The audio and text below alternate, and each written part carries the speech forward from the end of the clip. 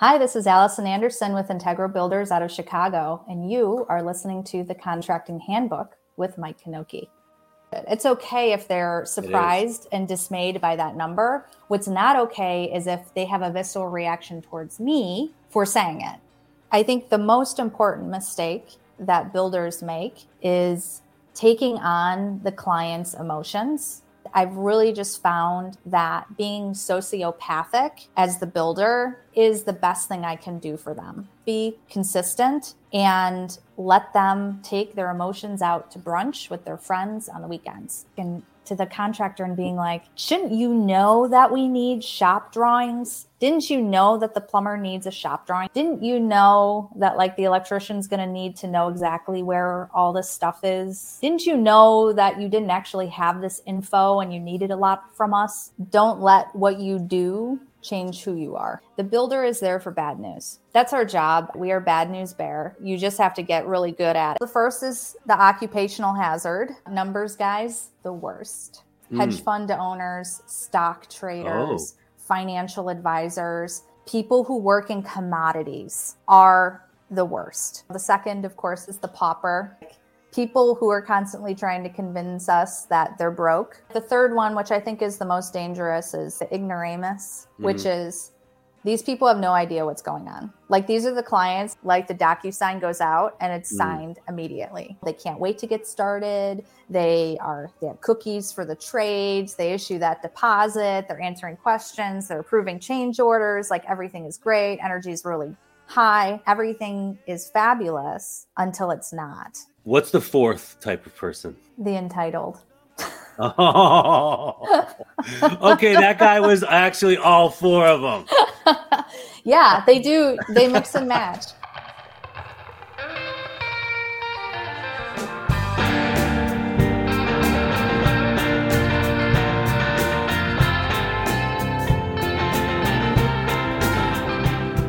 Welcome back to the Contracting Handbook Podcast, everybody. My next guest is the recipient of the National Association for Remodeling Industry's Best Builder Award 2023 Chicago.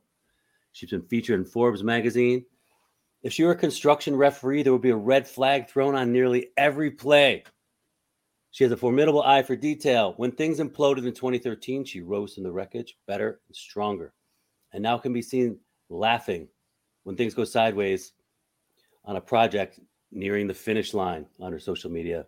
Let's find out how she's learned to laugh in the face of adversity.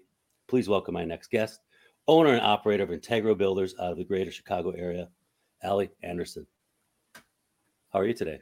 Welcome. Good. How you doing? Doing great. Excited to be here. Great. I'm excited to have you here. Thanks so much for joining on a Monday, no less. I'll try, Yeah. For reference, the audience, what I was trying to illustrate, what I meant about laughing in the face of adversity, in a recent social post, you were sitting on the lower bunk of what might be a kid's bed and in a new custom home, and the ladders were supposed to be white, but they were black. You can kind of take over from here. Yeah. I mean, it's just, it's in the social media atmosphere where there's so many custom builders across the country and everyone's trying to be an influencer and everybody's trying to show off what they're doing. I think it's really important to remind clients and the world that no matter what, no matter how sophisticated we get or how fancy we are, at the end of the day, we're still builders and it's still construction and it just fights you every day of the week, It does. It's just I just feel like we're always one beer short of a six pack, no matter how good we get, Yeah. It is. You can improve and get better and better all you want, but stuff still shows up wrong. Yeah. Miscommunications are endless. Yeah. Yeah. Yeah. And the more complicated the projects get, the easier it is to happen. The more people that are involved, the more people there are to manage. Right. Absolutely. So. Yeah. And that final 5% of the project, that brutal. punch list. Yeah. It's brutal. Mm-hmm. It's tricky. And yeah. I would say it's the hardest part of the project. The last month of a project, actually getting a project ready for move-in, for occupancy, is the hardest part. And it is so intense. And I think as the builder, it's part of our project management style to really put on the intensity in that last month. And so we have all the trades coming back, and it's just like organized chaos at all times. But I just find like if there's no way to calmly finish, because like if you don't have that intensity with the trades and they're not feeling like, okay, we have to get this done, it's like there's always going to be a punch list forever. And I see other builders deal with that all the time, where it's like they're in a perpetual punch list. Like they're never actually finishing a project. And I completely understand how that happens. Absolutely. So for us, we get really, really regimented. But I will actually, like, whenever we're finishing a project, I usually will clear the last 3 weeks of every project. I'll clear my schedule for it just to handle it. And to deal with the emotions of the clients too, because that's a weird one I learned about 7 years ago, which is that no matter how great the client is, everyone loses their mind that last 3 weeks. It's like the same. It's like the separation anxiety happening. Yeah, it's a tricky part of the project to navigate. And I liked how you called it organized chaos. I call general contracting controlling chaos, trying to control chaos. Yeah. Often. And it's also that final push. You're also self-critical, and it's hard to keep that. You got to stay so motivated, so on top, because the details that you're ironing out are tiny. There's just so many of them, and they involve exactly every single trade. It's not the phase anymore. When you're in rough in stages, it's just like go rough stuff in, no big deal. Inspect, walk through, everything's cool. But the final. Yeah. And everyone has an opinion at final, right? Because no one could visualize anything up until this point. And so I'm always like, it's hard as a builder, it's like when you have the architect, designer, clients coming in and they have those blue tapes everywhere, they're like bringing stuff up. It's like your initial reaction is like this visceral reaction, like we are working so hard, but then it's like you have to step back and it's like, no, this is exactly the right time to tell me. While I have everybody here is exactly the right time. Yeah. I am constantly in this like state of anxiety with myself, where I'm like, shut up, Allie. It's good. They're being good. Everyone's being good. Yeah. But for us, it's like, oh, just leave us alone, Yeah, it is. I like that. It is super important to have them tell you everything right then, because some people don't. They put it off and you're done. And 2 weeks later, they're like, oh, hey, or a month later, like, oh, hey, there's this thing. And you're like, oh, okay. Right. And all the momentum is gone. And more importantly, all the momentum from the trades are gone. Right. That's the painful thing. Yeah, it is. Yeah. And you got to manage it for your trades, because they got to be going full steam all the time. They're in so many different places. It's a really different ball game for them. Yeah. It's not, they're in every driveway in town. Yeah. And we really it's really important to us to keep the trades efficient. That's also part of it too. Like the worst punch list for us, like, okay, everybody moves in their furniture. So we always have our final paint touch-ups after they move in, because, the movers ding everything and whatever. But I try and consolidate that punch list, like to have someone come like a month later after you think you've gone through everything, it starts adding up for the trades, and that affects their pricing on the next project. And so like a big portion of our role as the builder is to control pricing. And the only way we can really control pricing is by controlling how we manage and, creating that understanding of what the trades can expect when they walk into one of Integro's projects, and it's hard to do. And if they can expect consistency from you, though, they're really happy to help you. They'll deal with your punch lists. They'll deal with the callbacks, and it's no problem for them. It's when you're disorganized that you get cast aside. Yeah. Oops. Okay. Little tumble there. So I want to get into how you ended up as a builder. I know there was a project you were working on, and it went sideways. So what happened? went way sideways, south, up, down, and around. So I was working a cushy corporate job, and it was a great experience. And then I decided in my naivety at 28 years old that, corporate life maybe wasn't for me. I wanted more time for myself. I wanted more vacation time. I wanted to make more money and be less stressed, and be in control. And I just laugh at that little girl 10 years ago.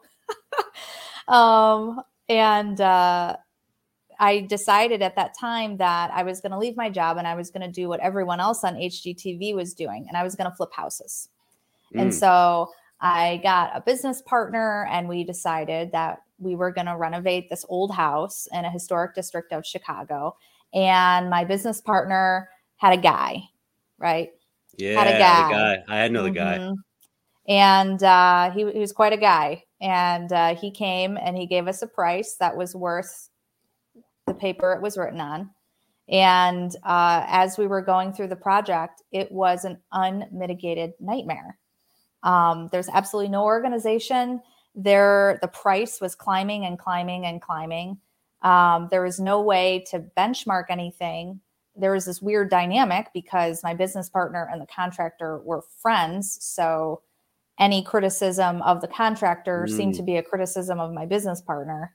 And there were just a bunch of things where I just kept going back to the contractor and being like, shouldn't you know that we need shop drawings in order to do rough utility installs? Like, didn't you know that the plumber needs a shop drawing for the cabinet so he knows where to put his drains? Like, didn't you know that like the electrician's going to need to know exactly where all this stuff is? Like, didn't you know that you didn't actually have this info and you needed a lot from us, in order to build this project?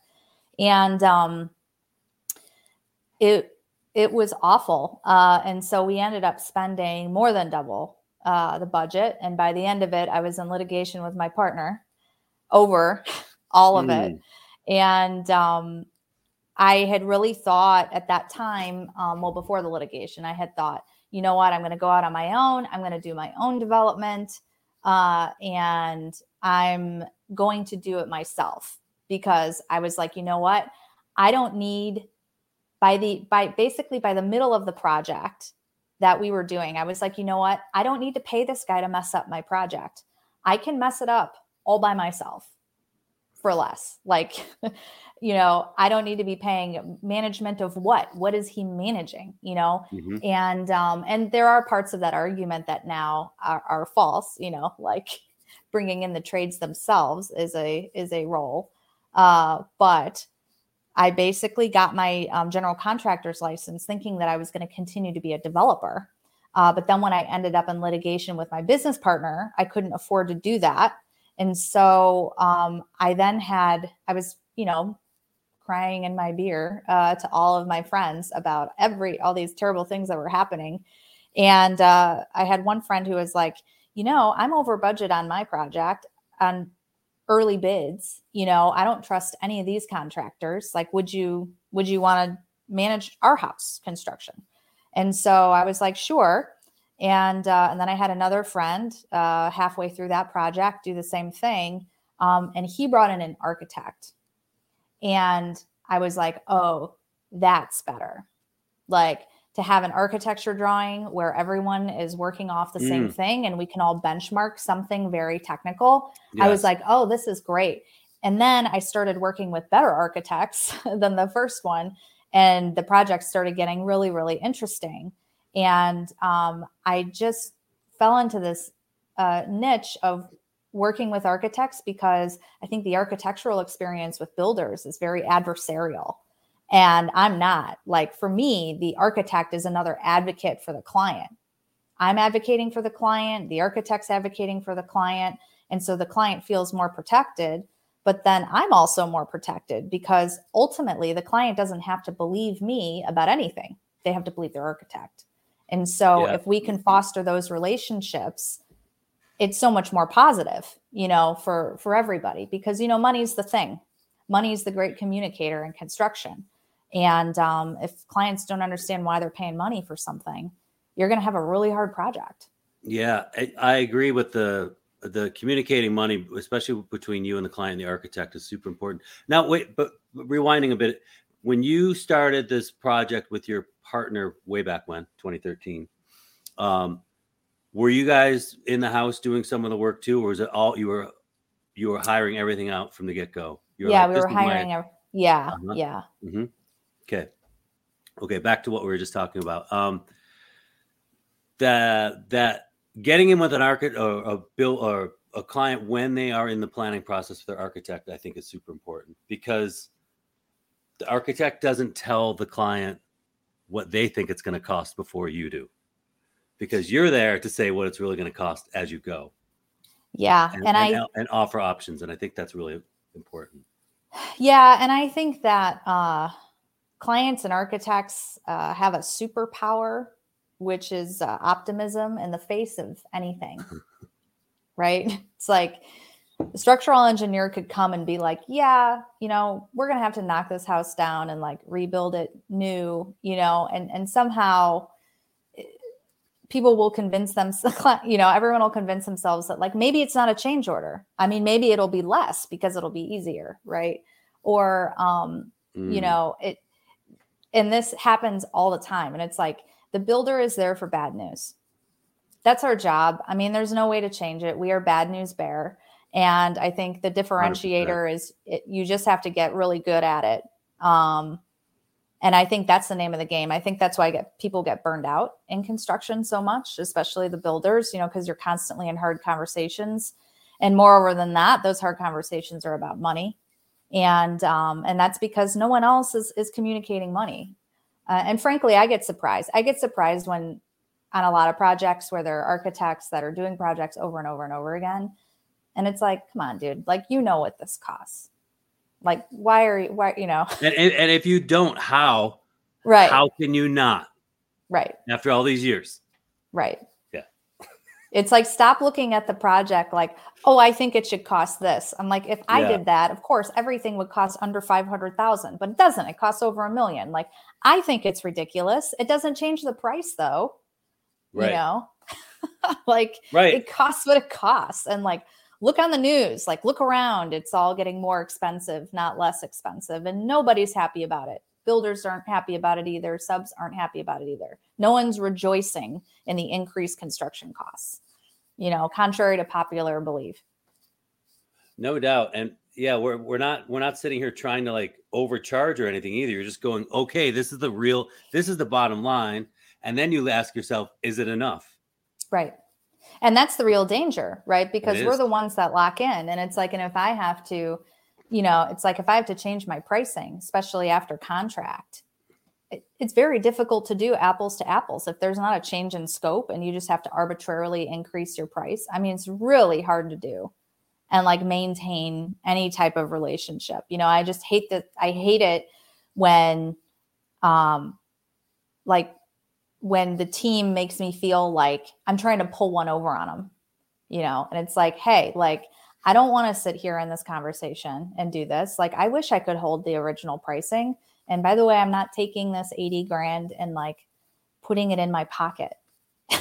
Our margins are so small in construction, unbelievably small. And it's like, look, there isn't a builder alive who doesn't do what they do because they have a passion for it, because anybody could pretty much do anything else and make more money doing what we're doing, I just think it's just crazy, and people just get so confused because the number is so big, and it's like, but that's revenue. Like, we're buying things with that money.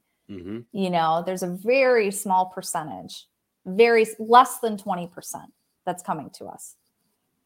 Yeah. 20% be really good these days. Oh, what a dream. Yeah. Before taxes. Yeah. Yeah. 100%. Now we're talking. You're getting the Monday attitude from me. Yeah. You're just going into the week realistic. Yeah. You gotta keep it real. We've been through that whole giving ourselves false ideas about the industry. So What did you learn about communicating with clients? Like, I don't know, 2 or 3 things when you were working with this original person that you absolutely use now. Yeah. So, I mean, I have to say, like, the primary thing that I took from the original contractor, where I was like, this is totally unacceptable, was really just with a basic facilitation and foresight. I think just having a process of, okay, these are the things that are going to happen on the project, and these are where we are going to need you. So, for example, all cabinetry, right? Anything that's being custom fabricated, we have to have a shop drawing for it so that we can do our rough installations. For us on projects now, we pretty much require that all finishes are specified prior to construction. It's very rare that we will allow finished specifications to be chosen while we're under construction, just because we are not putting finishes on the house. We are building the house to the finishes. And there's simply no way to achieve a custom build if you're not custom building. So I would say foresight and not having that rush. Like, to me, the first contract, it was like, why did we rush to get started? Like, you weren't ready to start.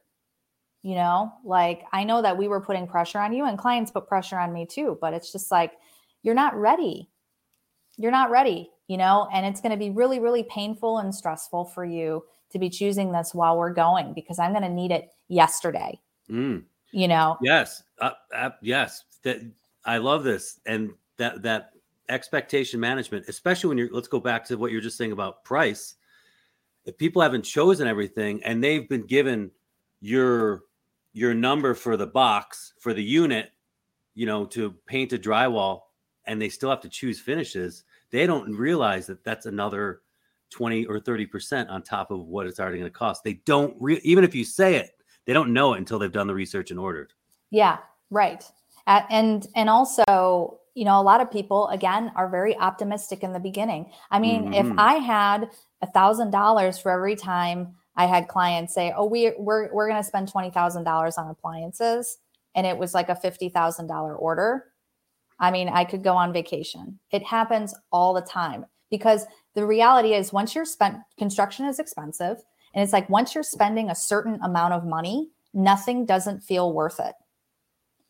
It's like, once you're spending hundreds of thousands of dollars, it seems silly to compromise on $1,200 worth of accessories and towel bars and toilet roll holders. It doesn't seem fair to not spend an extra 10 grand on your appliances or an extra 5 grand on your doors.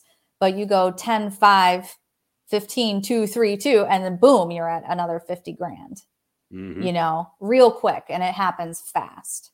And this is what people don't realize. And it's just, construction it's a series of commodities that add up to a final number. And, especially for the clients and that look at a bid and just go straight to the bottom and look at the bottom number. It's like, well, you're always going to be sticker shock doing that. But if you go line by line, trade by trade, it's just a series of reasonable prices that add up to a big number. Mm-hmm. Absolutely.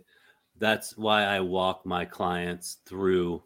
I read it to them basically before we sign, so they understand. Yeah. Yeah. And then I read the notes in the contract language as well. So they know they can't text me at midnight. They can't just call me anytime. Bingo. I have to have a life. Yeah. I think, the biggest change in me personally is when I first started my company and I was working with that guy. I mean, I thought he was a degenerate. I thought he was like a lowlife. And I generally felt like builders, all these stories I was hearing from my friends and whatever, I thought that the builders were the bad guys and that the industry needed to be changed because contractors were bad people, because they were pulling one over on people and they didn't have specs and they were unsophisticated. And having done this over the years, I've realized that for the most part, builders are very nice people who have been treated very badly on projects, and that has made them the way that they are on projects. And I completely understand that now. And it really became, I would say about 5 years in, a matter of survival on how to manage clients just for that reason.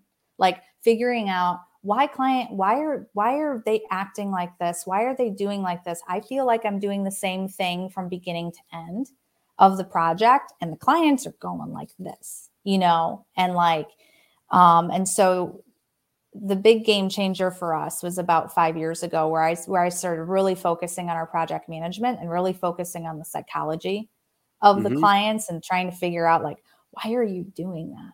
Like, what is it you're trying to communicate to me indirectly? Like, what are we really talking about here? Yeah. I mean, there's a lot to the psychology, and I agree. I've spent a fair amount of time trying to dissect my clients, the tough ones.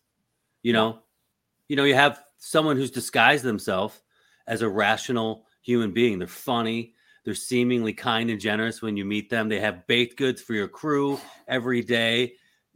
They love you. They're praising you. And all of a sudden, they demand that you deduct X amount of dollars because they read something, because they're in a bad mood or something.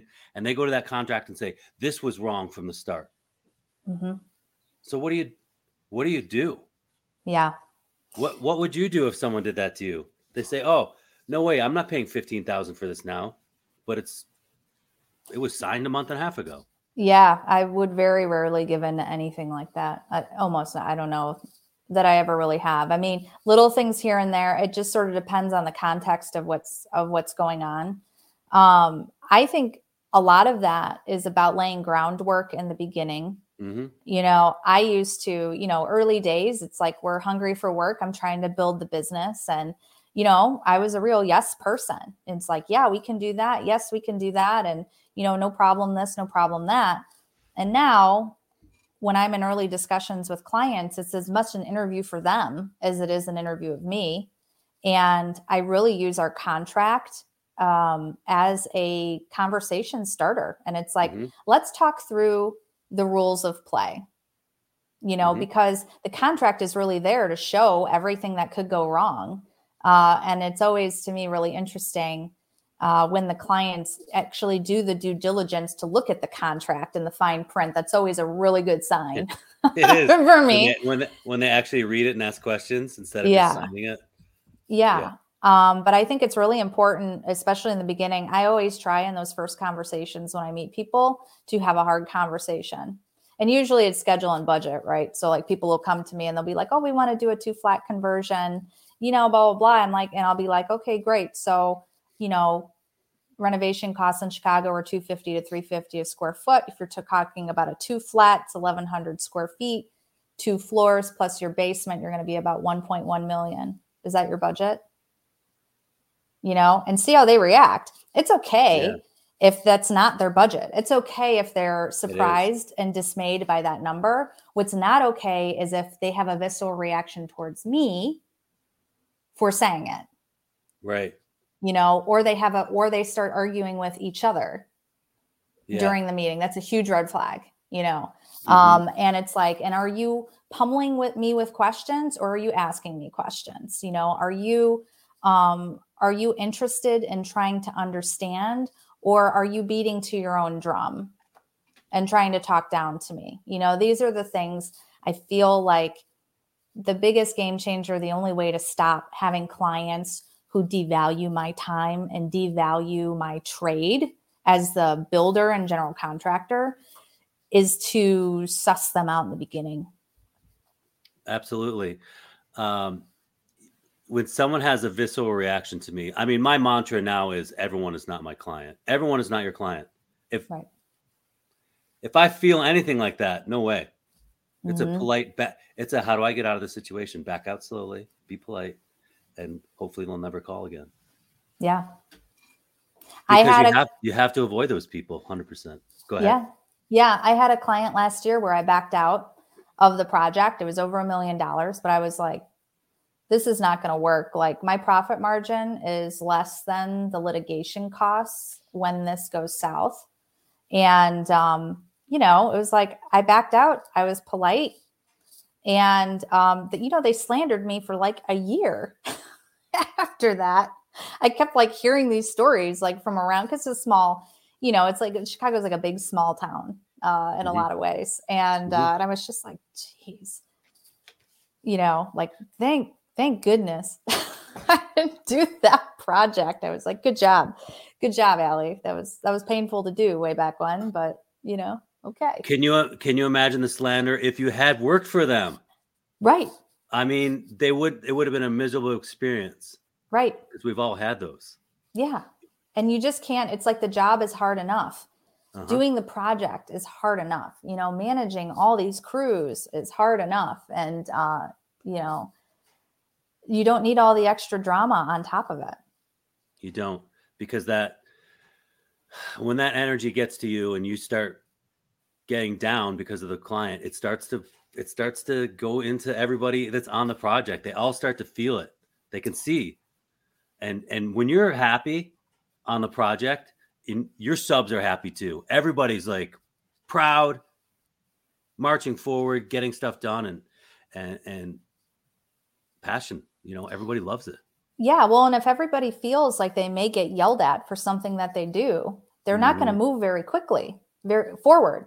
Not because they're lazy, not because they're trying to drag their feet, but because they're afraid, and you don't want people afraid to work, and I think I think the most important mistake that builders make, and contractors in general, is, especially female contractors or builders in the industry, is taking on the client's emotions. I think the best thing that a builder can be to their client is their builder. It's like your clients they're probably upset about money. They're probably having marital issues because, construction is like the third top reason for divorce in the US or something like that. There's a lot of stress in their personal life. They're not for our projects, they have to move out. Like, they're not at home. They're spending a lot of money. It's personal money. It's probably a significant portion of their savings. They're having to if they're married, they're having to come to consensus on every little thing with that project. And that is not a normal marital exercise, to have to come to consensus on a cabinet pole or a door hinge, right? And they have their own lives. They might have kids. They might have parents. They have all these other things that are at play. And I've really just found that being sociopathic as the builder is the best thing I can do for them. Because if I'm anything else, they get confused and it's harder on them. Because at some point you have to be the builder, and it's harder on them if you go back and forth. It's like, just be consistent and let them take their emotions out to brunch with their friends on the weekends, but yeah, it is very interesting. We do take on, maybe it's because we're empaths. A lot of builders are empaths. I definitely absorb a lot of people's emotions around me, and I realized when I started digging into the psychology of it all that I had to back that off. I had to back out of doing that at all and say what I need to say and say nothing else. Because it's also really easy to continue talking, to say something, and then start backpedaling, because they're kind of processing and you're not really getting anywhere. And it's also like, I don't know how you are. Like, when you go to meetings, or do you like prep for your meeting mentally when you're going into it? Absolutely. I actually, especially with hard clients, I kind of have an outline.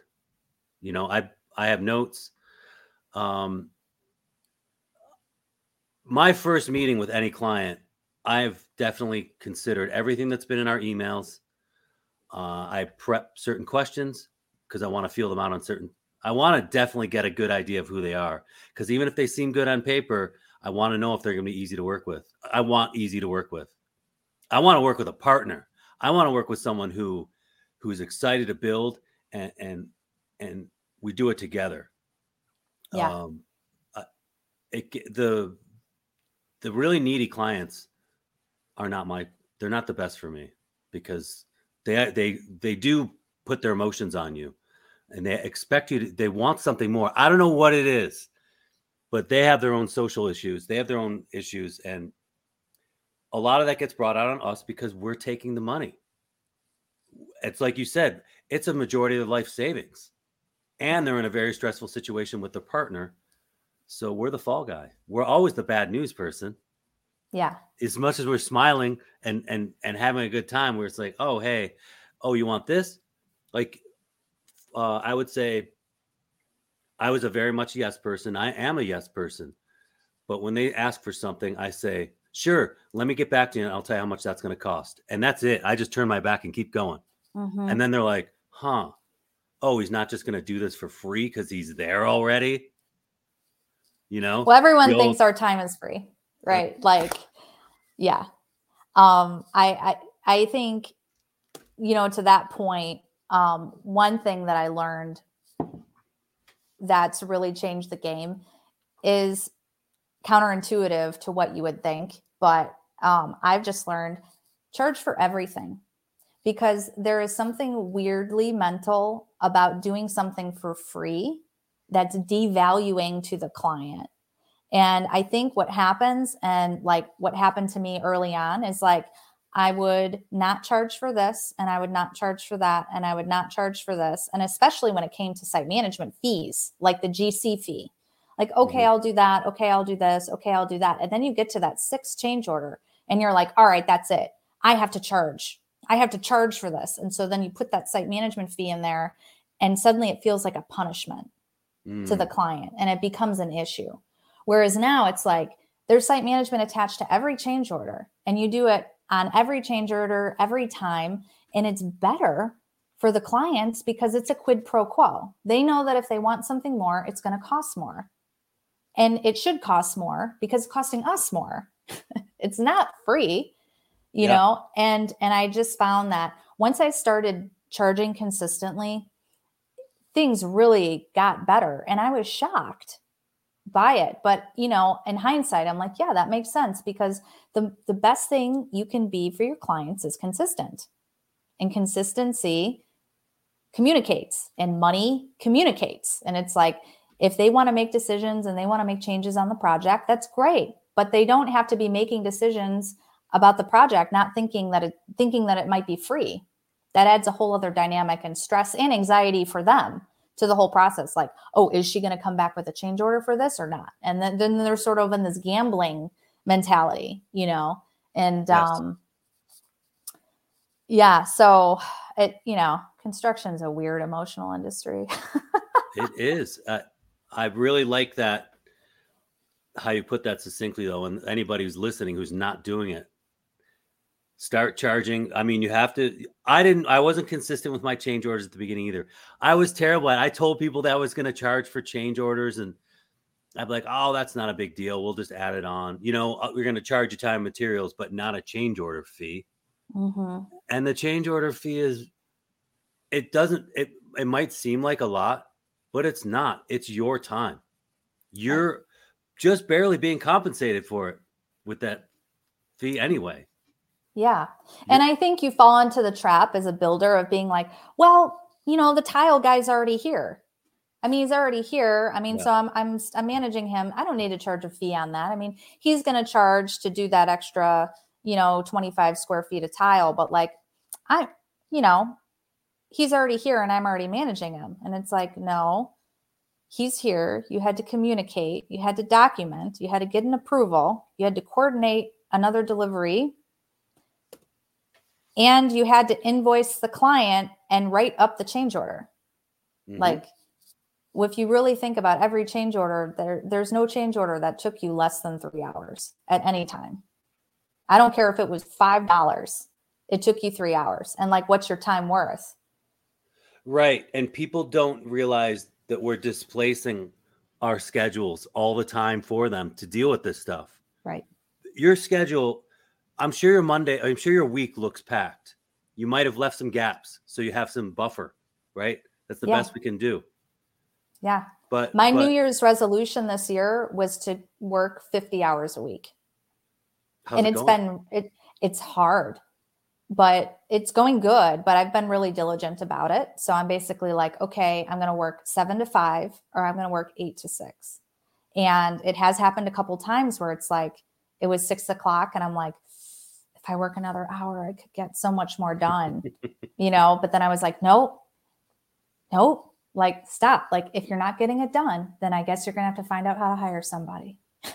That's like my thing, because the burnout is real, It is. And that extra hour sometimes isn't a very productive one. It's, if you slept, you could have got that done in like 15 minutes, but it took an hour the night before. Yeah. Because you're like, yeah, right. Yeah. So is there a day off where you're just shutting everything out and staying offline? So I unsync my phone nights and weekends from email, from phone. Everyone has my phone number, but I do tell clients in our kickoff email, you have everyone's personal phone numbers. Don't abuse it. Please don't text us or call us like after hours unless there's an emergency. Mm-hmm. And by the way, this is what an emergency is. It's water or fire. Other than that, like, please send an email. You can email us nights and weekends, but don't text or call.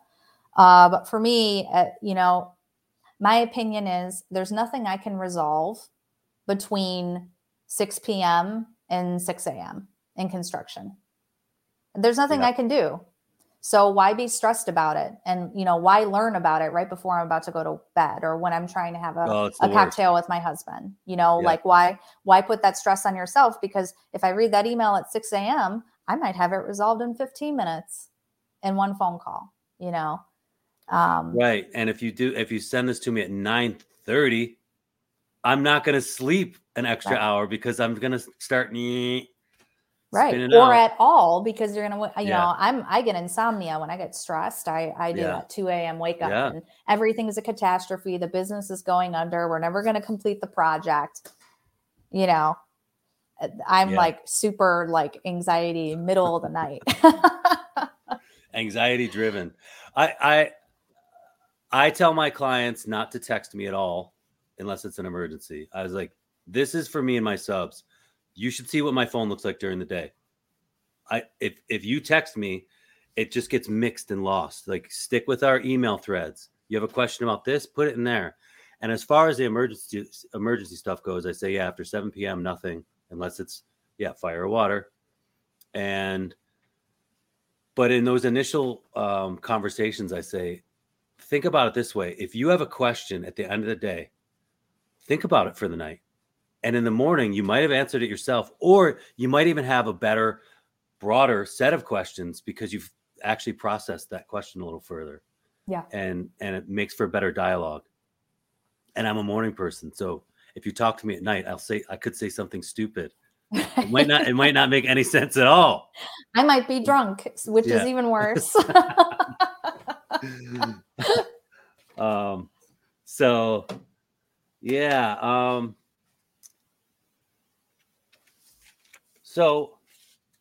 do you take the calls, or is it someone else dealing with the clients in the first initial contact? I'm the only sales BD person for the company. So, for the most part, it's pretty rare actually that I'll hear directly from a homeowner. For the most part, our work is referred by architects. Okay. So that was a game changer for our business because, the architects have already vetted the clients and they've usually already established a relationship with them. So, and then the clients are more amenable because they've been referred, so we've been lucky enough where the clients have interviewed multiple architects and those multiple architects have referred us. So normally by the time we come to the table, we've already been referred 2 or 3 times to the same client. So so that's really great. I'm really proud of that. I really appreciate when the clients come from an architect and they're kind of already sold on you. You don't have to. It's just right into a dialogue, like a very constructive dialogue. Yeah, and we I think I think the referral that always comes is like, so Ally's going to give you a real number, like a real, like that's how it used to be in the beginning. And now that's sort of like tapered off. So, and I think a lot of that has to do with the architect, and it's like, we've built these relationships and now the architects know that, our process is better. Like, our process is better. Bad news first, bad news there. It's easier to come down than to go up. But yeah, when we give a ballpark bid, which is the only thing we'll give without a pre-con agreement, is I'll give them a ballpark.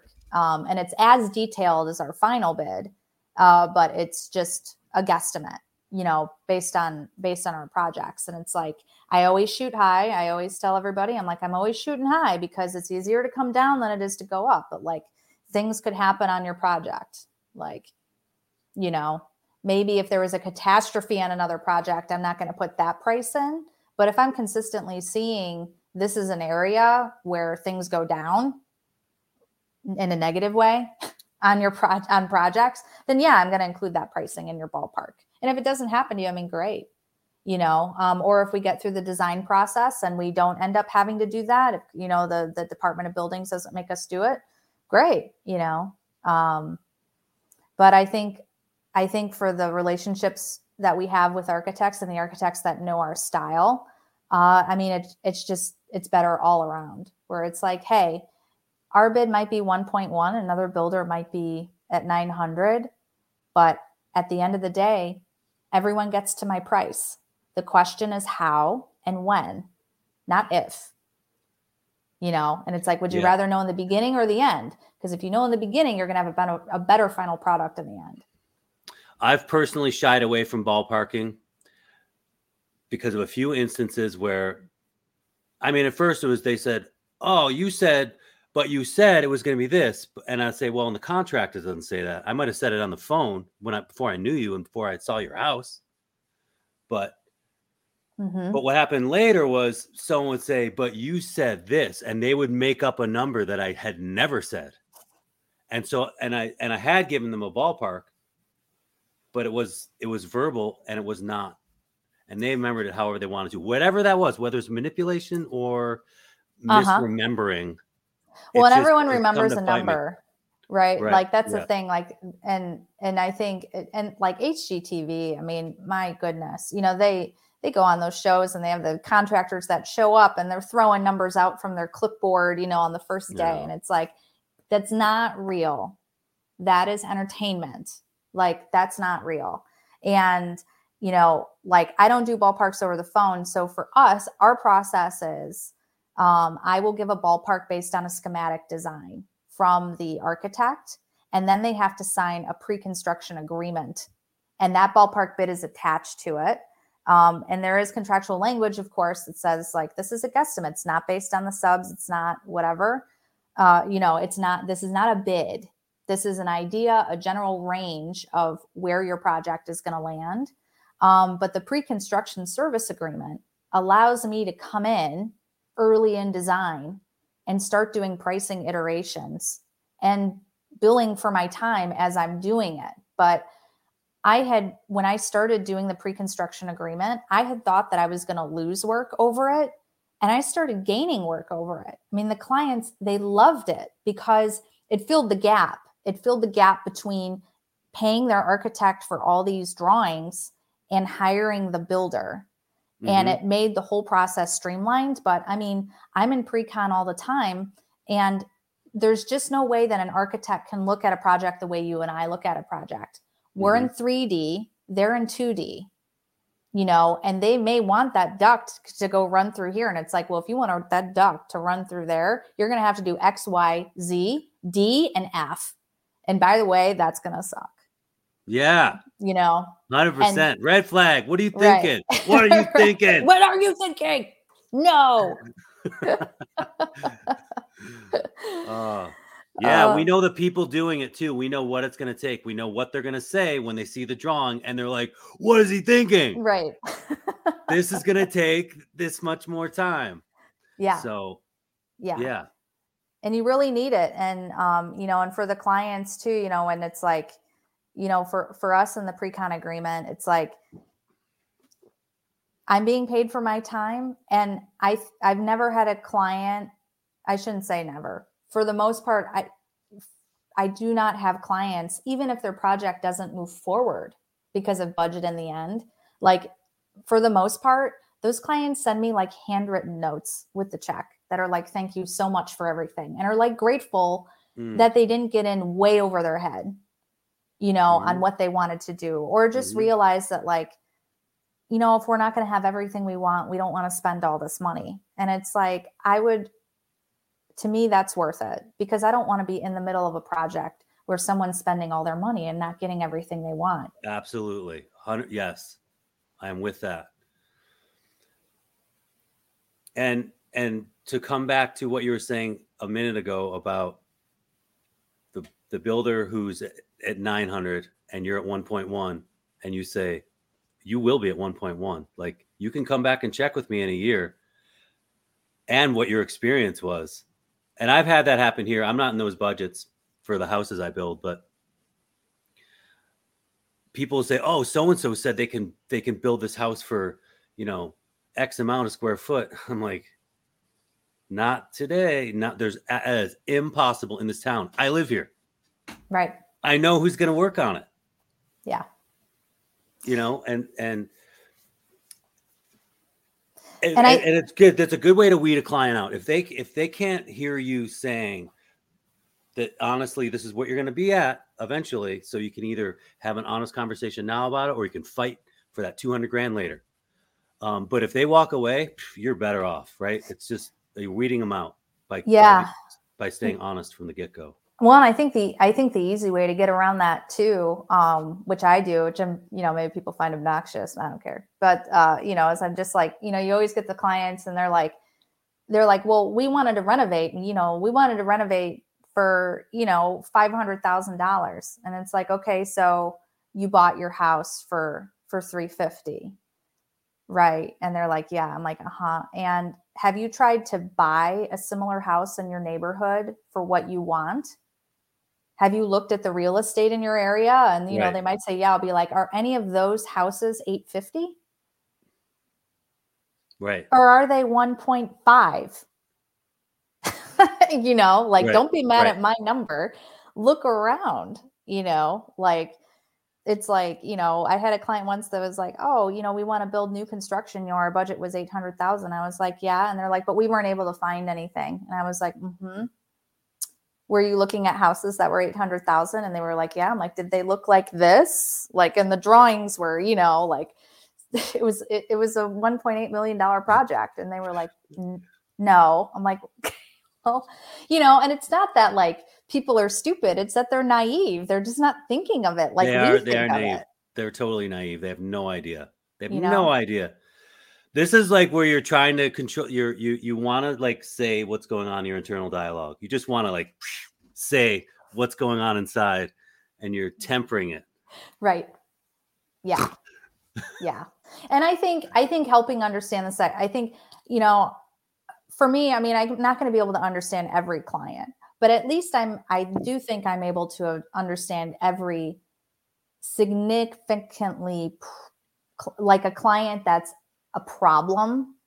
At least I think I've gotten a handle on who they are and why they're doing what they're doing, and like how what they're doing can really be catastrophic for us, and try and work around it. And I think it's really helped, and basically like in my mind, when I'm talking to people, I'm like, okay, there's 4 categories. Like, are you falling into any of them? And that doesn't necessarily mean I can't work with them, but it's a red flag. And if there are too many of them, I won't.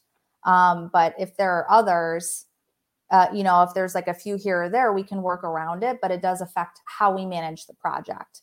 And it's also, it's not like these 4 characteristics, like these 4 types of clients, means that these people are bad people. This is not generally how these people are in life. This is how they are in construction. Mm-hmm. And I think that's always important, especially when I'm coaching my team, where it's like, these are not bad people. these are bad actors in a tough situation. And like, don't look at them like they're bad people. It's going to change how you act towards them. You just have to look at them like they're babies, you know, and we're the babysitter and they're just like big adult fetuses walking around the project, and like, just look at them like they're babies and you will be okay, you know. But if you look at them like they're full-blown adults who are trying to screw you, naturally the dynamic is going to change. Like, we really try and fight against that at all costs, you know. It's a very positive approach. Yeah. I mean, it doesn't always work. Like, let's face it, you know? Yeah. Well, we can only try. Yeah. You know, what are the 4 categories? Well, the first is the occupational hazard. So, numbers guys, the worst. Hedge fund owners, stock traders, financial advisors, people who work in commodities are the worst, because they really struggle with the fact that construction is not a commodity. They don't understand that. They think construction is a commodity because it's associated with real estate and because we're buying commodities. But it's like, we buy commodities, but the management of construction, what we do, is not a commodity. It's a service, you know, and it's not apples to apples. And one builder compared to the next is not the same, you know. And one project that we may, you know, do really, really well at, another builder could never accomplish, and vice versa. I'm not a kitchen and bath remodeler. I couldn't renovate one bathroom and have it go great. It would be a disaster, you know. But there are kitchen and bath remodelers that could never do a gut renovation custom build. That would also be a disaster, you know. And so numbers guys, and I say numbers guys just because I've never had like a female client come to me and be like, I'm a numbers gal. It's like only been like men who've come to me and been like, I'm a numbers guy. I'm a numbers guy. Yeah. It's like, I'm a numbers guy. And I'm like, oh. Yeah, I'll tell you how it is. Hey. Yeah. I'm like, let me, excuse me while I like just drag myself across your driveway. But yeah, you know, and so, and I think the biggest fundamental problem with finance people is just that any increase in price is a decrease in trust. And so anytime there's a change order, it is like this visceral reaction, and you have to prove yourself in the court of criminal law to prove that this change order exists, and or that the change order pricing is correct. Because, you know, It's like once they sign that contract, there is no bid out. There is a huge amount of trust that you have to have with your builder, because once we've started, our price is the price. And we have lien rights on it. So it doesn't matter. You're locked in. You don't get to go. You could go to another contractor and be like, oh, I got a number for this electrical upgrade, and this electrician said it's, you know, $3,500. Why are you charging me $4,200? It's like, it doesn't matter what the other guy is charging. It's my price, you know. And once you start going down that rabbit hole with clients, you're in dire straits, you know. Absolutely. And so I think you're just wishing you didn't know them. You're wishing this never happened. Yeah. And generally speaking,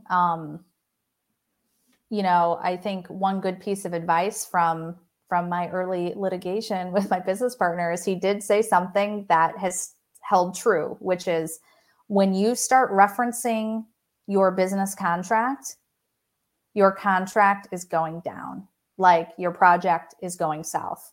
The second you start referencing the language of your contract, your project is in trouble. And I just feel like when you start entering in those conversations where it's like, here, let's pick everything apart. And then all of a sudden of course, what do we start doing? We start going back to that contract and being like, hey, this is how it works. Like, and the second you start having to tell clients, like, this is not how it works, it's a different dynamic. Yeah. You know?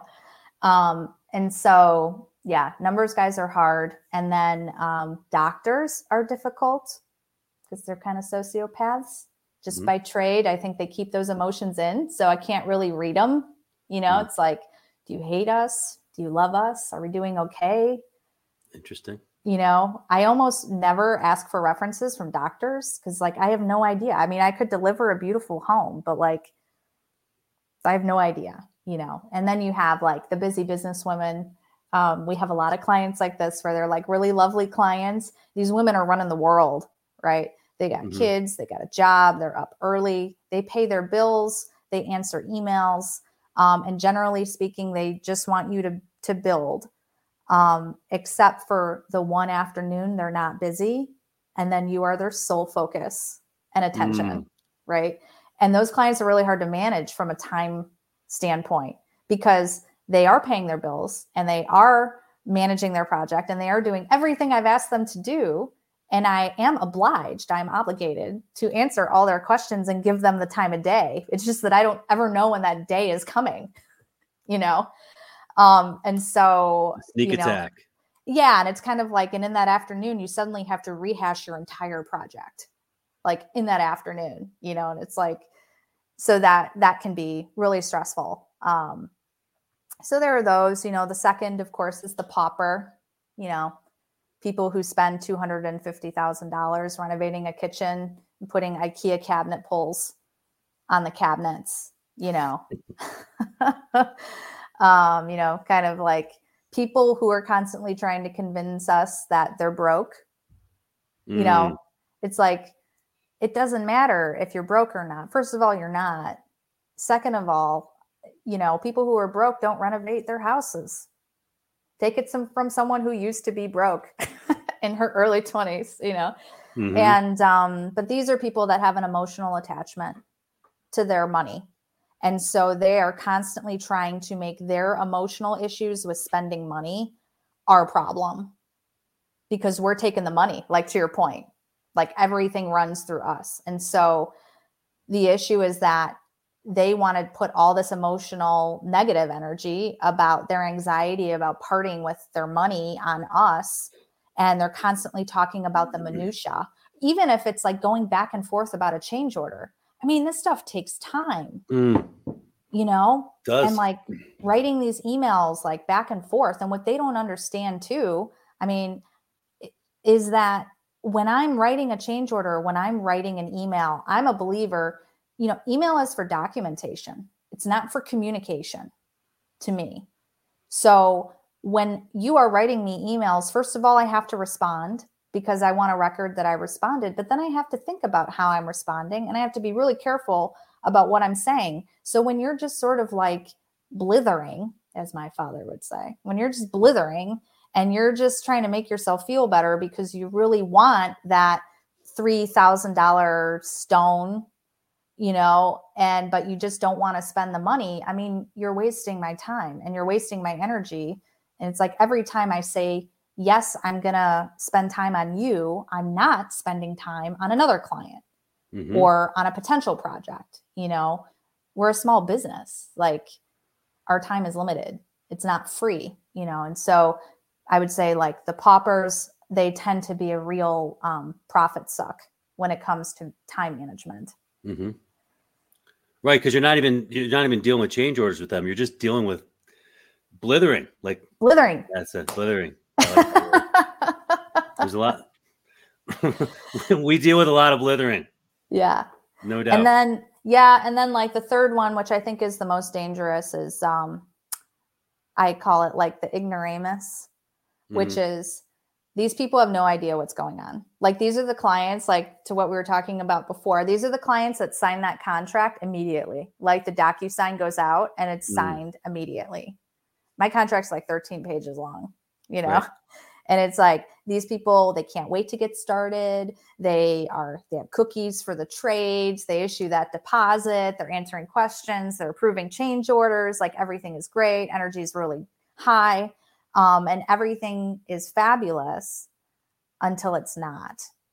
And where it always goes south is when there's a change order that they don't understand and we have to enforce our contract, right? It's always like, well, that's not in here. And like, this is why, and this is a change order because of this. And these clients were always really confusing to me, but I think I figured it out, which is that the reason that they were so friendly and they were signing that contract and they issued that deposit and they're approving change orders is because they decided in the beginning that they trusted me and they trusted my company, and they just blindly believed that I was going to do everything I said I was going to do from day one. And so suddenly, when I'm communicating to them that things have changed and times have changed and the price has changed, to them, it feels like a betrayal. Mm. And that's where that emotional response comes from, because they don't want to pay attention to their contract and they don't want to pay attention to their drawings. They want me to do it for them, and they don't want to pay any more money either. You know, and so, and a lot of them, I do believe is like, they think if they're cool enough, I'm not going to charge. It's like, no, everybody pays the same. If I don't charge you, I'm being disingenuous to my other clients. Yeah. And then you're going to tell your friends you can manipulate me. Right. Yeah. What? Okay. So I before I gave an example about this person who had the great attitude, the baked goods, the money, all this stuff. Okay. So I'm listening to these three I've heard so far. So I had the money guy who was a false popper and a false ignoramus. And when because that was a true example of someone who said, you know what, I want you to deduct $15,000 out of this contract. And I was like, no, absolutely not. On the phone, this was him and I. Like, this is a showdown, and I was so sick of him. And all right, we have a meeting, you and your wife, because you always have to be all in the same room when it comes to the big conversations. Yep. We talked it through, but it was an absolute manipulation. Like, those are the hardest people. Yeah. This guy knows money. He knows construction, but he just played dumb, and it was brutal. It was so hard on me. It was hard on my crew because they could see that this guy was on me, and he's super friendly. His wife's amazing to the guys, but it's all like, after a while, everybody's like, wow, none of this is real. Mm-hmm. It sucked. And it is like, and it's hard. And especially like, I don't think anybody except the builders understand what it takes to build. Like, on an average project, we have 30 to 40 trades that we have to manage, you know? And it's like, most builders have trades that are very loyal. That means that we are managing these people and treating them with respect, and usually eating costs if they have a change order that we didn't talk about before, or whatever. Right. And I feel like in a lot of ways, like, we're just eating dirt all day long as the builder. We deal with the subs' emotions, dealing with the vendors' emotions. We deal with the design team's emotions. We deal with the client's emotions. And I think when it's one thing for the clients to be upset, but when a client is disingenuous, it just eats at your soul, because we try so hard. We are managing so much and still trying to play it straight, you know? And I agree with you. Like, that's just the worst. And the hardest thing in that situation too, I've been there a couple times, and it's like, I think the hardest thing is you always want to take a side, especially in a couple, right? Like a husband and wife team. And I think one of the hardest lessons in my manipulation experience was, I thought the wife was the problem, and then later learned that it was the husband. And then after that, I was like, I will never do that again. Like, if the husband is saying something nasty to me, I have to assume that the wife is in agreement. It doesn't matter who wrote the email. It doesn't matter who said it. You two are one and the same to my team. And it's hard for, especially my guys who run the job sites, the site foremen, you know, I have to remind them of that too, where it's like, hey, don't get close to that person. You don't know. Yeah. You don't know if it's them or not. Like, everybody's one entity, you know? And that's hard. That's brutal. You know, you're right. You're right. We're eating dirt all day long. I love doing what I do, but we eat a lot of dirt, and we're just kissing ass. Yeah. It's just like, some days it's so gross. You come home and you got to take a shower twice just to get it all off. Yeah. After what you've been through, trying to smooth over a situation with someone who's just messing with you. Yeah. Well, yeah. It eats at you. Yeah. It's not something you can leave at the door. Yeah. You know? I'm like PTSD talking about it. Because that was one client out of hundreds. And I got to say that 99% of my clients have been great. Maybe not in the first year, but in the second year. But as I've grown, they're great people and they love working with me. They call me. So, that unicorn, that evil unicorn pops up every now and then. Yeah. Well, I think that our industry isn't, you can't be a builder and not be passionate about what you do. We do what we do because we love it. And so when someone treats us like that, it is personal. I don't care what anybody says. There's no such thing as it's just business when you run a construction company, and like people don't understand it. It is personal. Yeah. And us in residential, we are working on couples or single persons, single greatest investment of their life. And it's where they live. It's where they're emotional. It's where they sleep. So it's ultra personal. Yeah. In the residential realm. What's the fourth type of person? The entitled. Oh, okay. That guy was actually all four of them. Yeah, they do. They mix and match.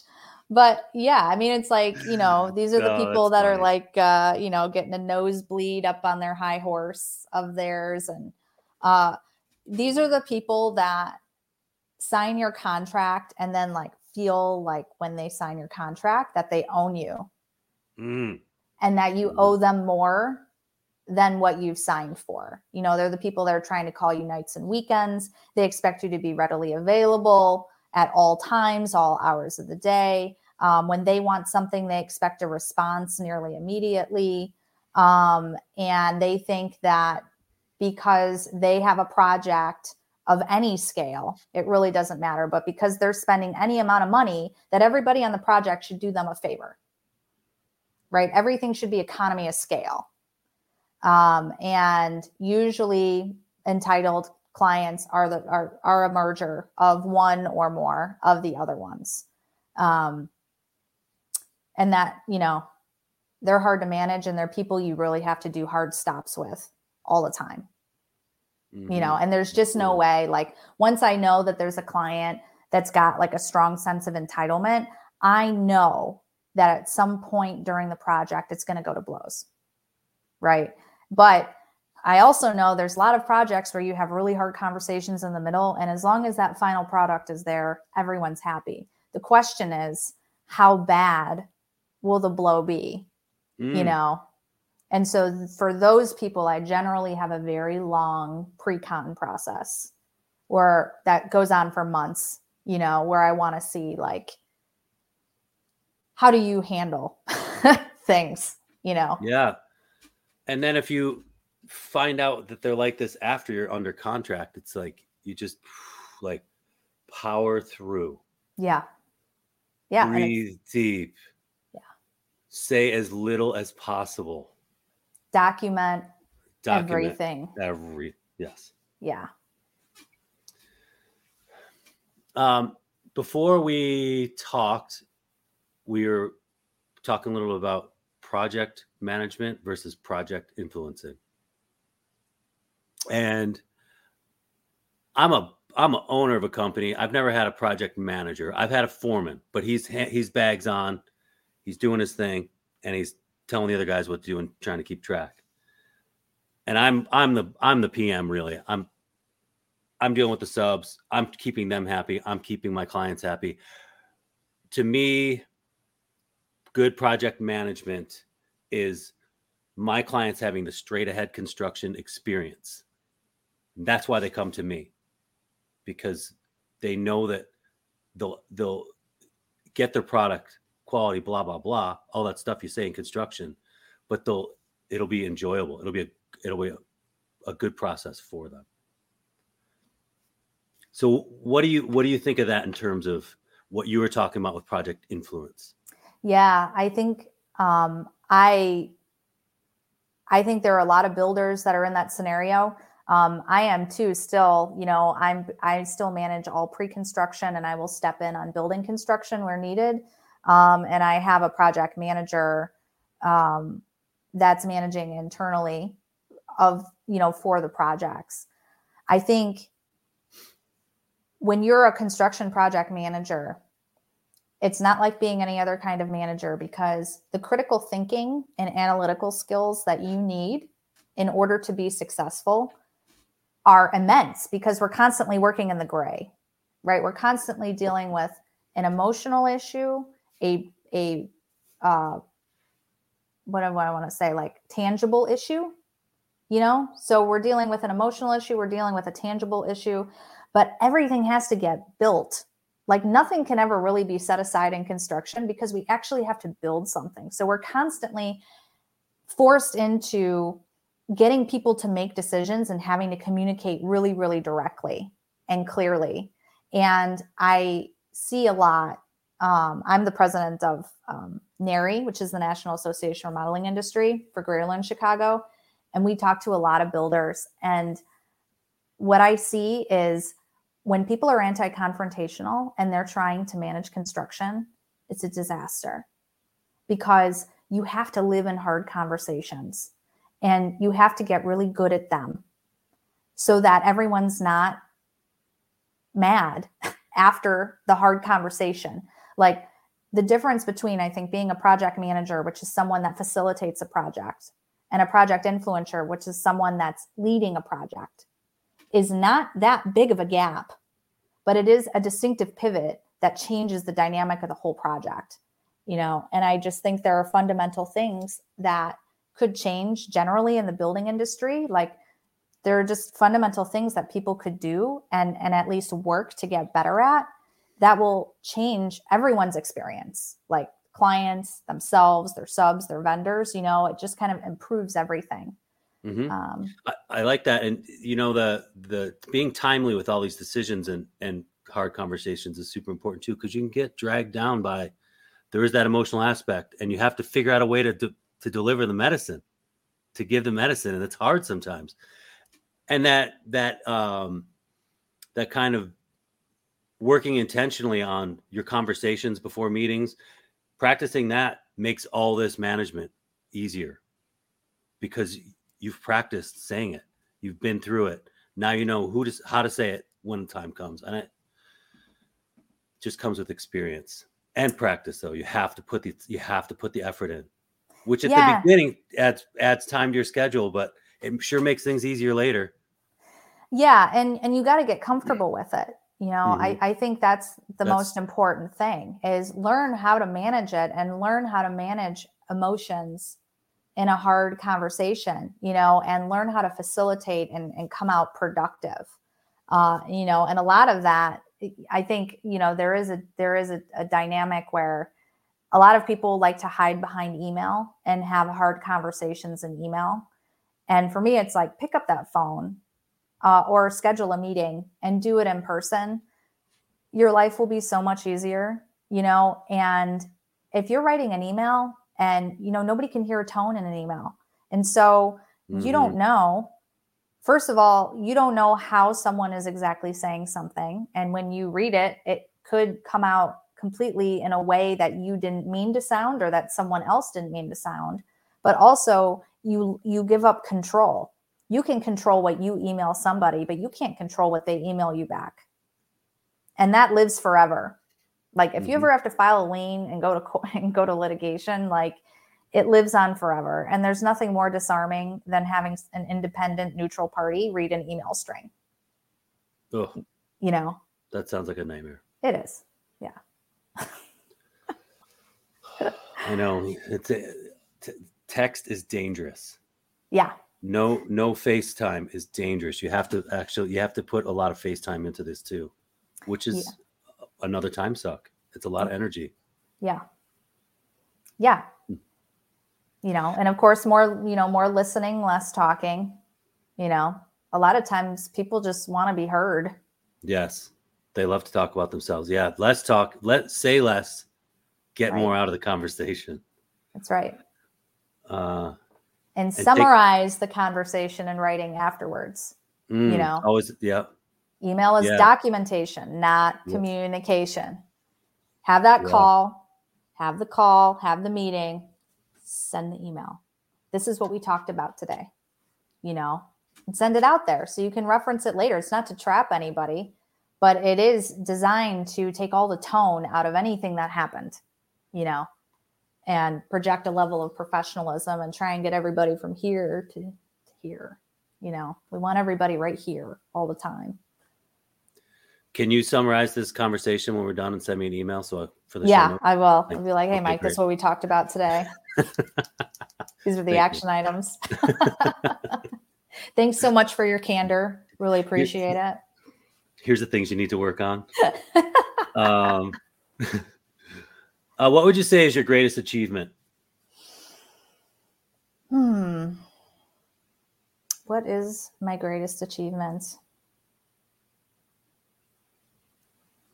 That's a good question. I feel like I'm still achieving as we speak. That's a good mindset. Yeah. I think my greatest achievement was taking the emotion out of my own business finances for myself. I think I always had a real strong personal attachment to money for various reasons early in my adult life. And I think when I started to look at the finances of my company as numbers on paper, instead of like things that were real in the world, I was able to take my company to a different level and take the risks that I needed to take and make the decisions that I needed to make a difference, and really start operating at a higher level. And I think that was a real game changer. I don't think I would be where I am today if I was constantly looking at the bank account like as my personal bank account and not as like the business. There's a lot of factors in this business where you have to strategically remove your emotion from it because we're so tied. What is your greatest challenge as you're approaching the 10-year mark in leadership of the company?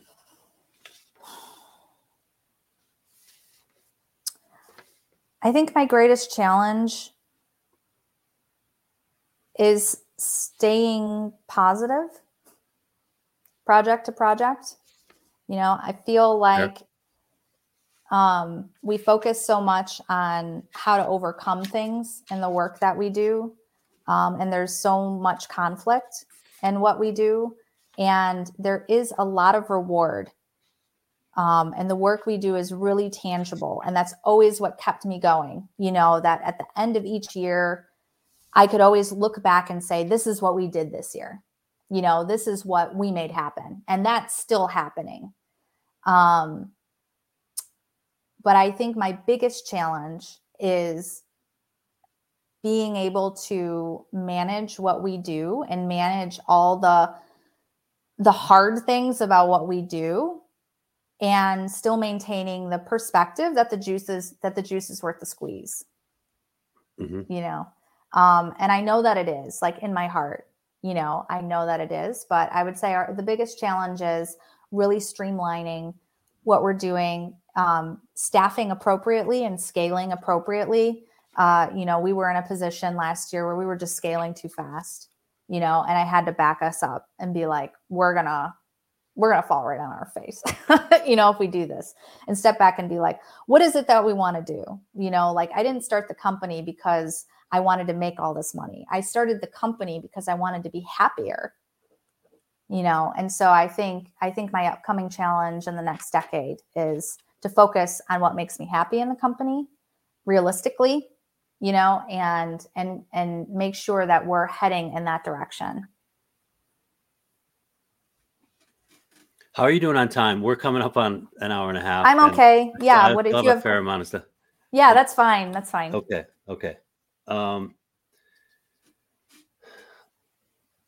I also noticed that you're an advocate for normalizing mental health, and I wanted to bring this up because I think it's something that's super important that we normalize in construction.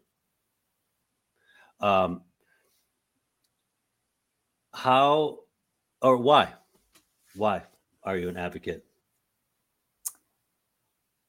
I mean, construction is so hard. It's so emotional. And I think the better builder you are, the more detailed you are, but the more OCD you get. And it's like the more successful you get, the more anxiety you get and the more stress you get, because it's like you're getting better because you know more. And most of what you know is what could happen. And so, it's like you're not necessarily, you're getting better in some ways where it's like, yes, we do know how to do that. We can make that more efficient. We can, we've seen that before. And so we can do it better next time. But a lot of it is also like, this is what we've seen could happen, and we don't want that to happen again. And I think that everyone takes their job very seriously in construction, from the owner of the company to the bookkeeper, to the foreman, to the project managers. And it's very, very easy to get burned out. And I think it's also very, very easy to get depressed and just feel like it's never going to be good enough. I almost feel like construction is one of those trades where there's just always room to improve. Like there never comes that point where you're like, I've made it. It's like there's always that next project that throws you for a loop, and it's like, oh my God, like, how do we do this? Or like, how are we going to accomplish? You're only as good as your last project. Yeah. Yeah. And I do feel like we're always kind of in this paradox, right? Where it's like, oh yeah, we're super busy and we're working on awesome projects. And at the same time, we are super stressed and anxious about what's happening, but if we're not working on super awesome projects and we're not busy, then we're super stressed and have anxiety because we need work, And so I think that, there may be some builders out there who have cracked the code, but for the most part, I think that construction is an industry where you have to have a high level of empath, as you said. And you have to also be a sociopath. Like you have to be an empath and a sociopath at the same time in order to survive. And it's not normal. Engineers can be engineers. Doctors can be doctors.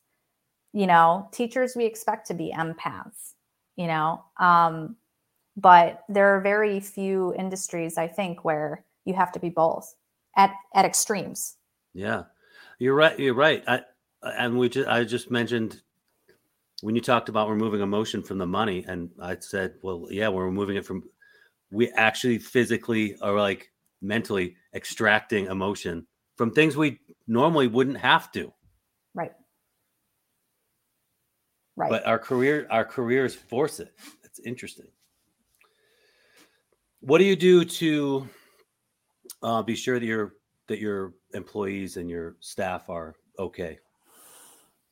So, I would say from a daily standpoint, we're a pretty small company.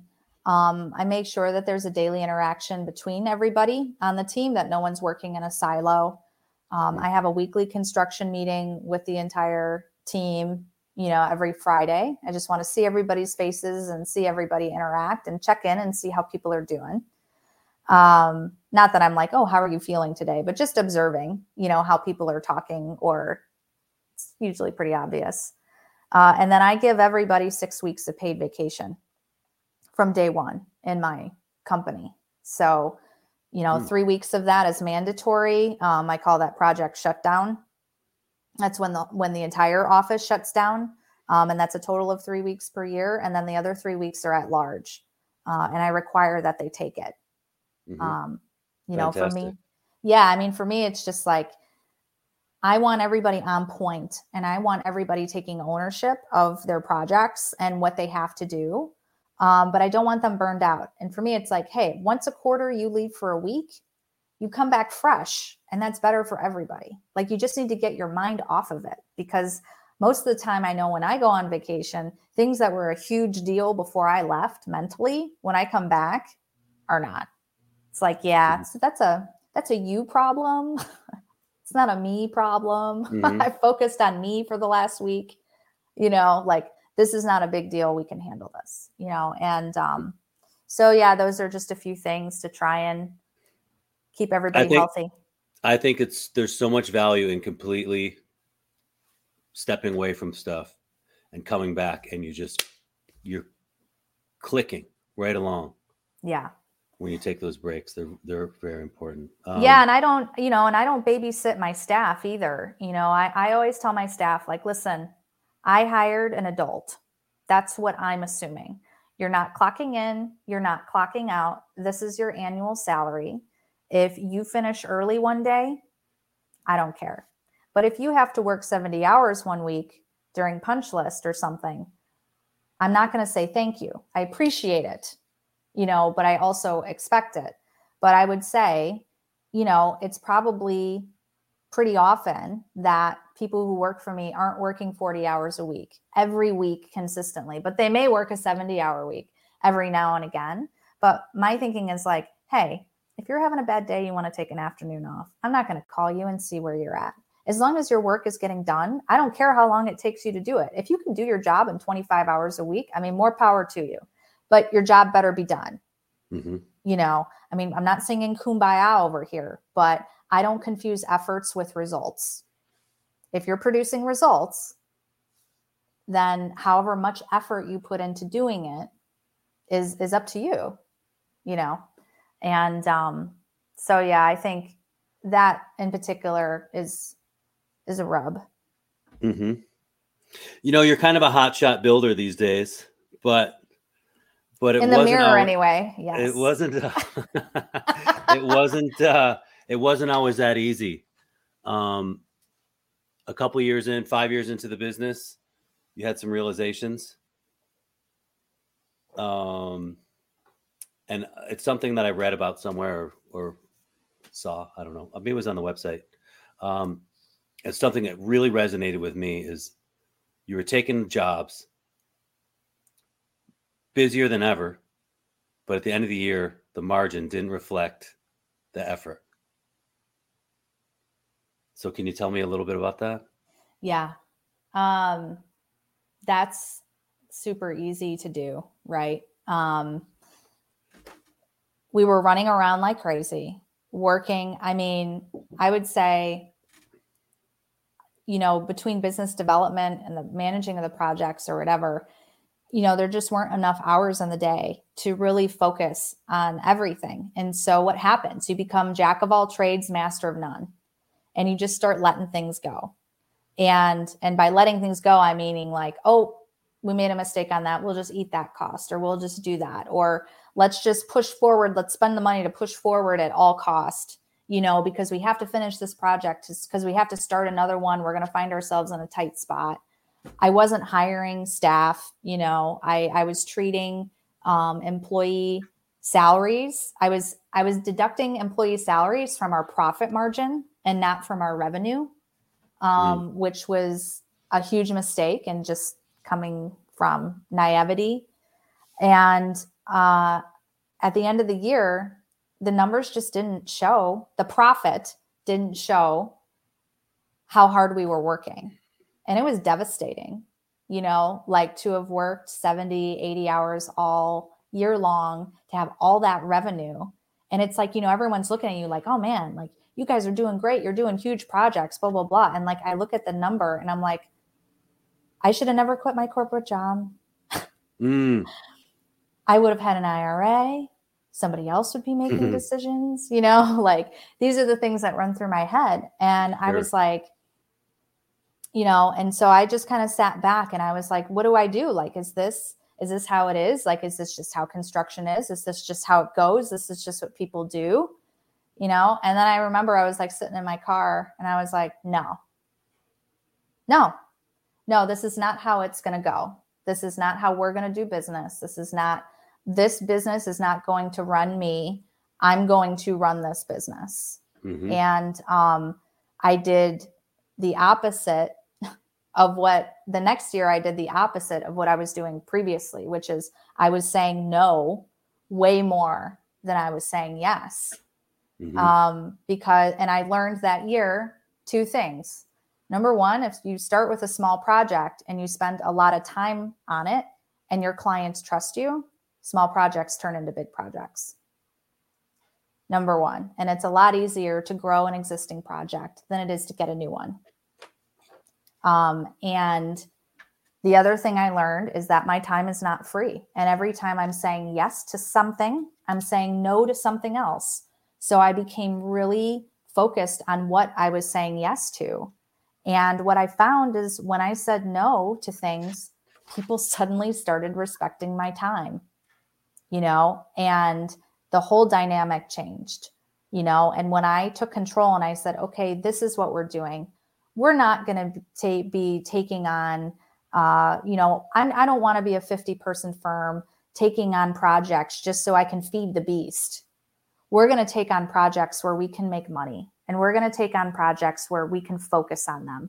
And if that means that we take a hit on revenue, so be it. And if it means that we take a hit on profit, that's fine, as long as we have more time and mental energy to live life, and that was a game changer for me. And it's the mantra we've followed since, and it's changed everything. And then all of a sudden, this seriousness and this lack of desperation for the next job changed our brand. It changed how people saw us and how we were presenting ourselves. And suddenly clients and architects were like, that was really the game changer for us, where the brand became Integro is Integro, right? Like all of a sudden we weren't competing. All of a sudden it was like, well, if you want Integro to do your job, Integro is Integro, and that didn't necessarily mean that we were more expensive. It was kind of like, what was coming out was like, we're serious. Mm-hmm. We're a serious builder. Absolutely. And you attract what you put out. Yeah. There's so much to that. My year 2018 was my 2016, where I at the end of the year, I was like, what? I worked so hard. I ran my crew so hard. I worked them. I worked all my subs so hard. And there was I did let a lot of things go, though. I flailed on communication a lot because I was too busy. Yeah. And and I mean, and you just nickel and dime yourself to death, and then it's like, okay, you're really busy. And so business starts slowing down. So, you're throwing money at marketing, or you're throwing money at, whatever. And it's like, you have to be smart, and you do have to put yourself in a position to be able to step back and make good decisions, mm-hmm. And for me, that meant hiring staff. Mm-hmm. Before you're saying never really felt like you arrived, but after that year, and once you're into 2019, and it was Integro, it wasn't just another construction company. They came to you. Didn't you feel a bit more like you'd arrived? Because I feel like it was that way for me in a lot of ways. And I wasn't arguing about the bottom line anymore. It was just like, this is what it costs, you guys. Like, if you want it to cost more, we can add, but this is for what you're talking about, this is what it's going to cost. And there wasn't really an argument anymore. It's just, right. Let's go. Let's do it. Yeah. I feel like the seriousness changed a lot. And I think whenever you grow as a leader, people respond to you differently. And when people feel like you're learning, or you're up and coming, or that you aren't really standing for anything, well, then they're going to try anything on you, in order to get their budget down, because everything in our industry is money. And I think, part of arriving, and part of being a leader is not taking anyone's crap, and the thing is like, people love the abuse. It's the human condition, if you're saying yes and you're saying, oh, this and that and this and this, there is a lack of trust that happens, because now when I talk to clients in the beginning, I'm not selling what I'm doing. I'm coming to their project and I'm saying, so I'm concerned about this staircase. Let's talk about it. What about this and that and this? Like, have you considered this? And I feel like when you're serious about someone's project, that's ultimately what they want. People are spending money, and they want to feel comfortable. And it's like, does it make you feel more comfortable to have someone selling you something? Or does it make you feel more comfortable talking to someone who is serious? Someone who's maybe not telling you what you want to hear, but what does that communicate to you? What's my incentive to tell you something you don't want to hear? It's not to sell you on a project. It's because I'm concerned, about my ability to deliver. Mm-hmm. I like it. Yeah, absolutely. That is you keeping it real from the get-go. You earn respect instantly when you start talking about the little details of the project. Yeah, and I see think something. You're looking ahead. Because clients can't see the way we can see. Like they just don't visualize it. Right. I always say like clients are 1D, architects are 2D, builders are 3D. I like and it. you need everybody. You need everybody. Everybody serves a role. 1D is kind of a low blow, but I'm with you. They're just looking at Instagram. They're just looking at Pinterest. They're sending photos. Okay, let's get into some rapid fire. We'll try to blow through these really fast. I know it is Monday, so you probably have something else to do besides be on this podcast. Okay. What was the weirdest childhood expectation you were given? Table manners. I actually did not invite friends over to dinner because of the manners. We had to exercise at the dinner table. But I could eat at Buckingham Palace and not be afraid today, but table manners. You got your manners down. That was a big one for me. If I didn't pass the salt with the pepper, I could be sent away from the table. Without dinner. Yeah. What book are you reading? I just finished a historical novel about, of course, I can't remember. Two Boys for Sale, it was called.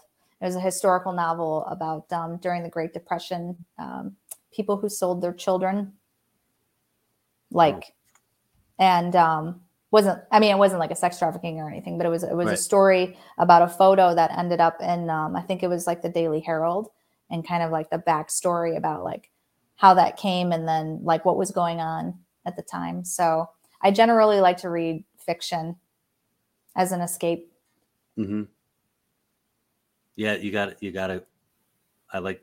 I'm trying to get back into some fiction, but I'm reading Kitchen Confidential right now. Oh, how is it? Oh, it's so. You haven't read it? I read it. Love Anthony Bourdain. Yeah, it's going to sound like I've been reading this book for like a year because I've recorded all the podcasts in the last couple of weeks.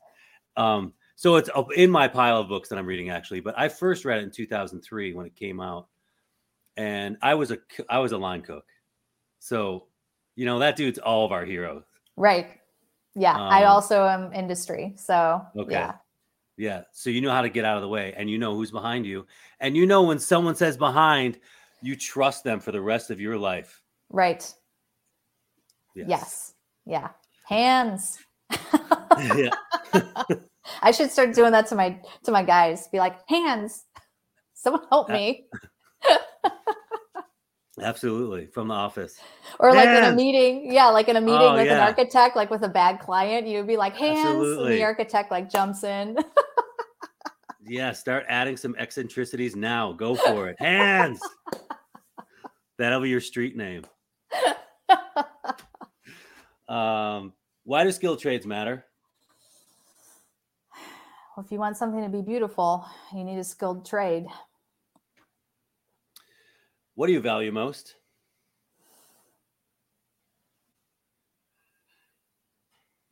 Loyalty. Who's your mentor?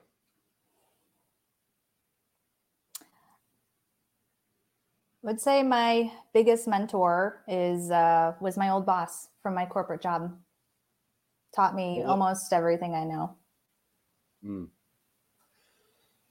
I love that a lot of us who came into construction later bring all this experience from previous jobs that really applies, because it's all dealing with humans.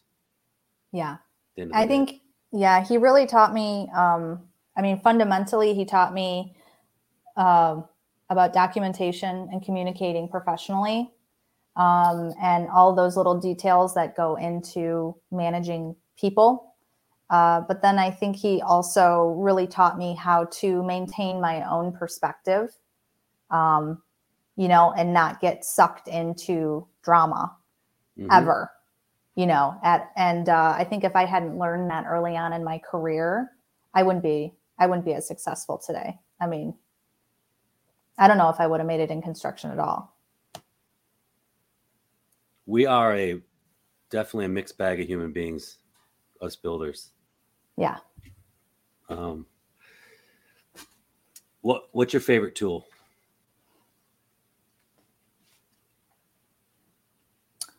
My spoon.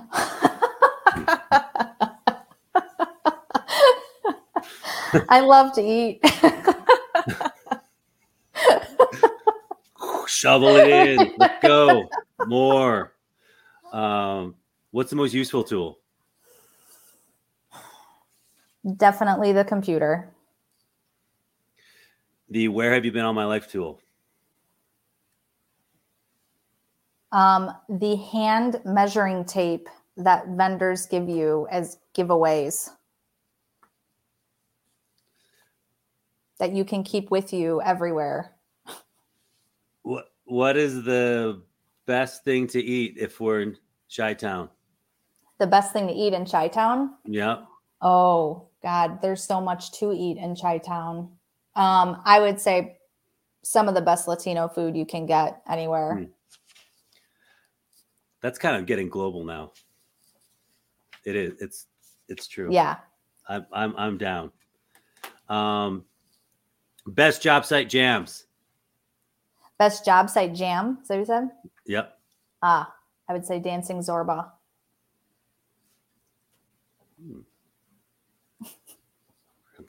Look into this. I don't know what that is. You should look into it after you get off. I will. To it. You'll be like, it'll be such a freak. It'll be the theme in our collaborative reel on Instagram. I'll put it in the bottom there. Okay, so every show I have a guest ask a question of the last guest.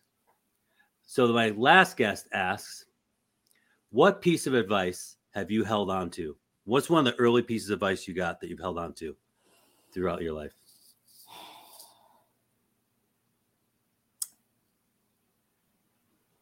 That's a good question. What's one piece of advice that I've held on to through my career?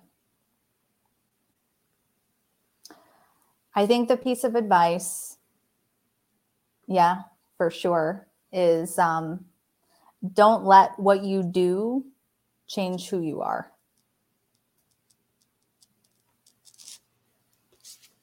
I think that it's really tempting, especially in construction, to be greedy where you can, or to be disingenuous where you can.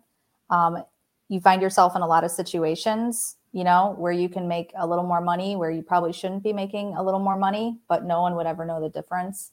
And I really have felt like I have a strong philosophy, actually, that when you're greedy, you pay twice, eventually, somehow, somewhere. And I've always tried to hold myself with integrity, because I hold other people to a high standard of integrity, and I expect everybody to operate honestly and as transparently as they can within reason. And I have always tried to fly straight. And I feel like that it's always served us. And especially where the market has gone up and down and up and down.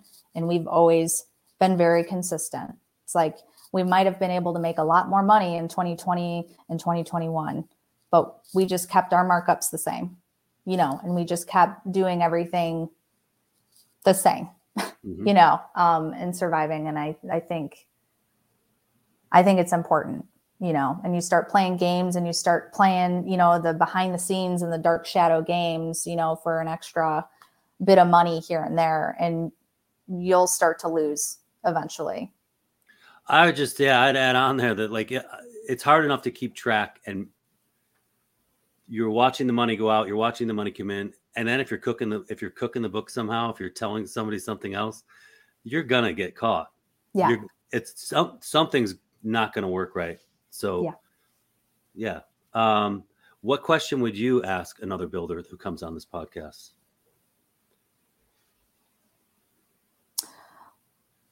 When was a time where you suddenly felt that you were a leader? I like that. A lot of us don't come into this as natural born leaders. Yeah. I remember early on, my first year in business, we had a HGTV, house hunters renovation. Clients had brought in house hunters renovation, just to keep things interesting for me, I'm sure. And so house hunter, so we had this project. And I was like, okay, this will be great. This will be we're going to get all this PR and whatever from being on HGTV. Mm-hmm. And I met a marketing person through networking or whatever. And we were at an event and I ran into her and she's like, Allie, if you don't hire a marketing company, if you don't hire a PR company to get your website and get all your Google Analytics and you don't start pumping out blog posts and all this, she's like, you're not going to gain any traction from HGTV because people are not going to put in Integro Builders Allyson Case or Allyson Anderson. She's like, they're going to put in Integ Chai. They're going to put in Allyson Integrity. They're going to put in Integra. They're going to put, she's like, this is how people search. And she's like, and if they don't find you right away, they're going to stop. No one's going to look for you. So you have to already be on the first page of Google when this hits. And I was like, okay. And I was like, and how much is that? And she's like, oh, it's about $2,500 a month. And I was like, that's a lot of money. I mean, it might as well have been $1 million to me, Right. And I was like, oh my God. And so I was like, I crunched the numbers and I was like, okay, if I get one more project, then we can swing this, and then I can make $30,000 this year and I should be able to survive, And anyway, and I was like, all right, I'm going to do it. And of course the fear is I'm going to spend $30,000 and it's not even going to matter. Right. And when HGTV hit, it was a boon. The website blew up. Chicago Tribune reached out to me.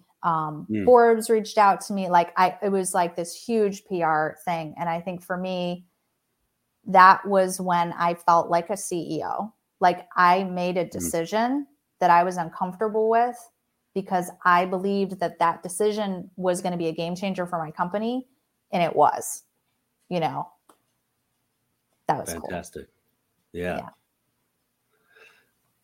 Yeah, we tell our clients this is how much it's going to cost, but when we get a bill, we're all inherently cheap as contractors. We're like, what?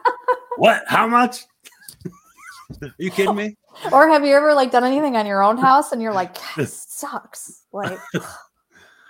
Change I haven't worked on my house in a while. Well, I'm fighting for mine right now, and I'm like, oh my God, this is expensive. Yeah, it is.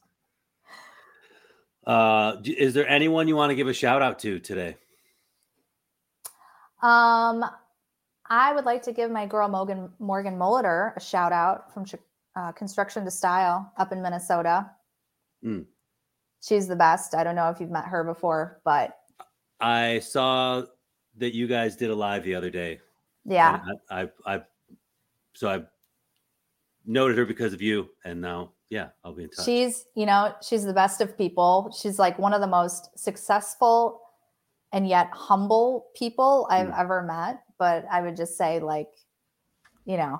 her passion is only exceeded by her kindness. I just think she's the greatest, and she's got such a great story, And And she always like talks to me and she's always like, oh, Allie, like you're so awesome, blah, blah, blah. And I'm like, you're way more successful than I am, Morgan. I'm just over here drinking and building, and you're over there doing more than that with like your kids and your conferences and your huge national network and recognition, you know? Yeah, there's some amazing people out there in terms of energy and what they encompass. Yeah. And then, you know, there's a lot out there that are really like self-promoting, and I understand, I get it, you know, and there's nothing really wrong with it, but there are some people that are just working really hard, you know, to make a name for themselves or to tout what they're doing. And I always am immediately drawn to people who are not, people, you know, who are really running a strong game, you know, in whatever it is they're doing. And yet they're just people, you know. I think it takes a strong sense of character to be like that. Mm-hmm. I would like to be like that, but, you know, let me know how I am in 10 years when I'm super wealthy, figured it out. We'll have you back in 10 years. This damn is still rolling. Be like, Allie, are you rich? If you're not rich, you can't be on. Well, Allyson Anderson, thank you so much for joining me. Oh, thanks so much for having me. This was fun. This was great. You're an excellent interviewer. Thanks. It's been a pleasure.